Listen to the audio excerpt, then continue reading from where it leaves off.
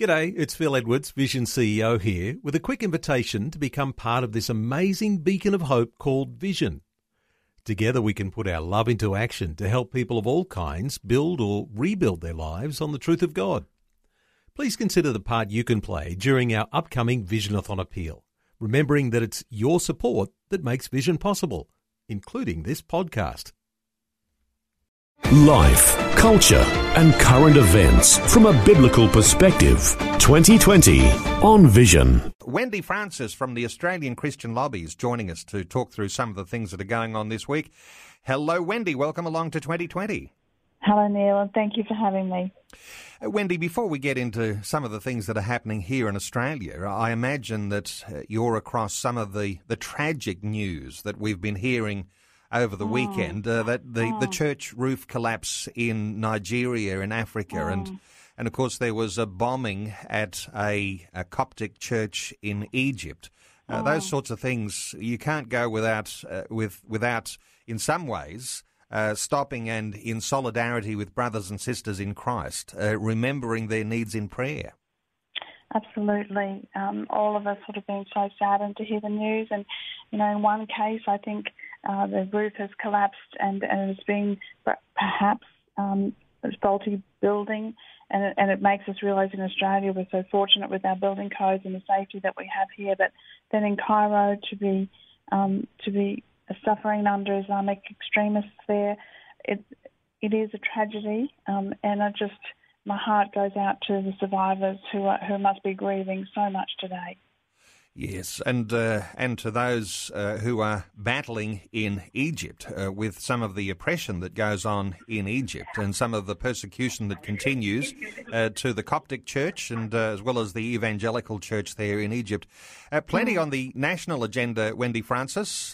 This national push for euthanasia, it's begun to grow in momentum, even though the debates won't necessarily kick in until next year. But people are talking about euthanasia quite in some respects, and I say this, some people are getting excited about euthanasia. Well, of course, it's got some real difficulties, hasn't it? Look, it has. When we talk about slippery slope, particularly with euthanasia, you know, there's no joke about this. And the very fact that it takes such an enormous amount of time for people to even talk about it shows the inherent dangers. But New South Wales is really the only state in Australia who are not considering euthanasia legislation at the moment, which is extremely worrying. And you only have to look overseas to see what has happened since euthanasia has been introduced in places like the Netherlands, where now every year there's around 1,000 people who are euthanized without their consent. So we're talking about people who are, even in the Netherlands, they even now euthanize children, babies who may be disabled. They are euthanizing people who are in comas without their consent. We're talking huge numbers. And the sad thing for me is that here in Australia, we should be spending more money looking at our palliative care, which we already have amazing palliative care. I've lost 2 sisters to cancer, and the palliative care that they were given in Australia here, I believe, is second to none. And instead of investing more and looking at ways that we can help people to die well, we're looking at ways to actually to kill them. I think sometimes now I get upset that people get confused about euthanasia. Euthanasia is not allowing people to die. I think we should be allowing people to die naturally. But euthanasia is actually taking a step to kill them. And I think we need to be very cautious about that, and no doubt there'll be a lot of conversation, a lot of discussion, a lot of debate that will go on into the new year, and I'll look forward to some of those sorts of conversations on 2020. There's all sorts of other connected conversations and debates that are going on, Wendy Francis, not least of those, the abortion legislation in Queensland. Some of these things are connected, and for those who are thinking, well, what do Christians think about pro-life issues? Because we're created in the image and likeness of God, then we recognise that life has value and we need to protect that value. And abortion, another one of those that goes like hand in hand as an issue that pro-lifers are concerned about, Christian pro-life. What's happening with the abortion legislation in Queensland, Wendy? So in Queensland, we've got two bills that have come before our Parliament. Both bills were introduced by Rob Pyne, who's an independent MP. But the first bill was removing every bit of legislation around abortion completely. So there was no support even given to women at all. It was a diabolical bill. And that was the committee that was looking at that suggested that, they recommended that it fail. When that bill came up for voting, the Labor Party moved that bill be moved into the second bill. So they have cognated the two bills. They've put them together, which is an extremely unusual and a very dangerous thing to do. So instead of the first bill just dying a natural death because it was supposed to be recommended to fail, it has now been moved into the second bill. So the second bill is due to be debated in February in 2017, so not far away, and they now are going to be debated together. Both of these bills allow abortion to birth. Both of these bills allow sex selection abortions. They are limiting free speech. Much of it, many people would believe is unconstitutional, and we are fighting it on those grounds as well. But as you say, Neil, both of these issues, they're issues of choosing death over life. And I think the sad thing for me in Queensland is if all we can offer our women who are having an unexpected pregnancy and a pregnancy that they don't feel that they can cope with alone, if all we're offering them is quick and easy abortions, we are failing our women just absolutely miserably. And there's a connected issue there too, Wendy, where new screening proposed for babies with Down syndrome, and already 94.7% of Australian babies aborted if diagnosed with Down syndrome. There's another connected slippery slope issue there, isn't there? It's actually just heartbreaking. What one of us don't see a child who has Down syndrome in the shops or somewhere where we go to church or a club and just absolutely delight in these people. And, we celebrate when we have the Paralympics. And yet, as you say, 94.7% of Australian babies who are diagnosed in the womb as having Down syndrome are aborted. We are screening out an entire group of people, and it's just diabolical. And now our government is considering introducing two new screening tests to improve the screening, to actually screen out more children.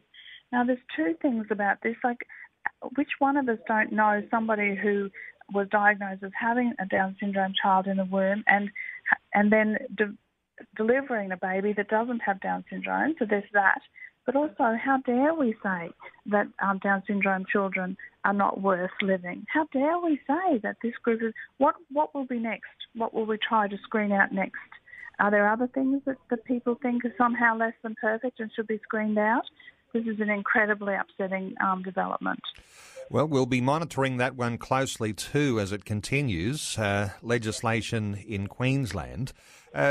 Wendy, last week on 2020, we had a conversation with Collective Shout. They've got a boycott list for Christmas. And, of course, Collective Shout, as you'd be familiar, they're campaigning against the sexualisation of girls, the objectification of women. And I know that the Australian Christian Lobby has been concerned about the inappropriate level of advertising that's happening in shopping centres. And, of course, some of that stuff that we were talking about last week on 2020 was connected with the inappropriate advertising of various companies. But what are your concerns about inappropriate advertising in shopping centres, particularly in the lead up to Christmas? Yeah, it gets really bad in the lead up to Christmas, and what happens too is that when you make complaints to the Advertising Standards Board, that the complaints take longer to process because people are on holidays and things, and so with the very time when children are on holidays in shopping centres with their family is the very time when we often see the worst advertising. There is a national lingerie store that is often in Westfield shopping centres that is absolutely appalling at this. And, last Christmas, the Advertising Standards Board in February, or January and February, decided that it shouldn't have happened, but it's already too late.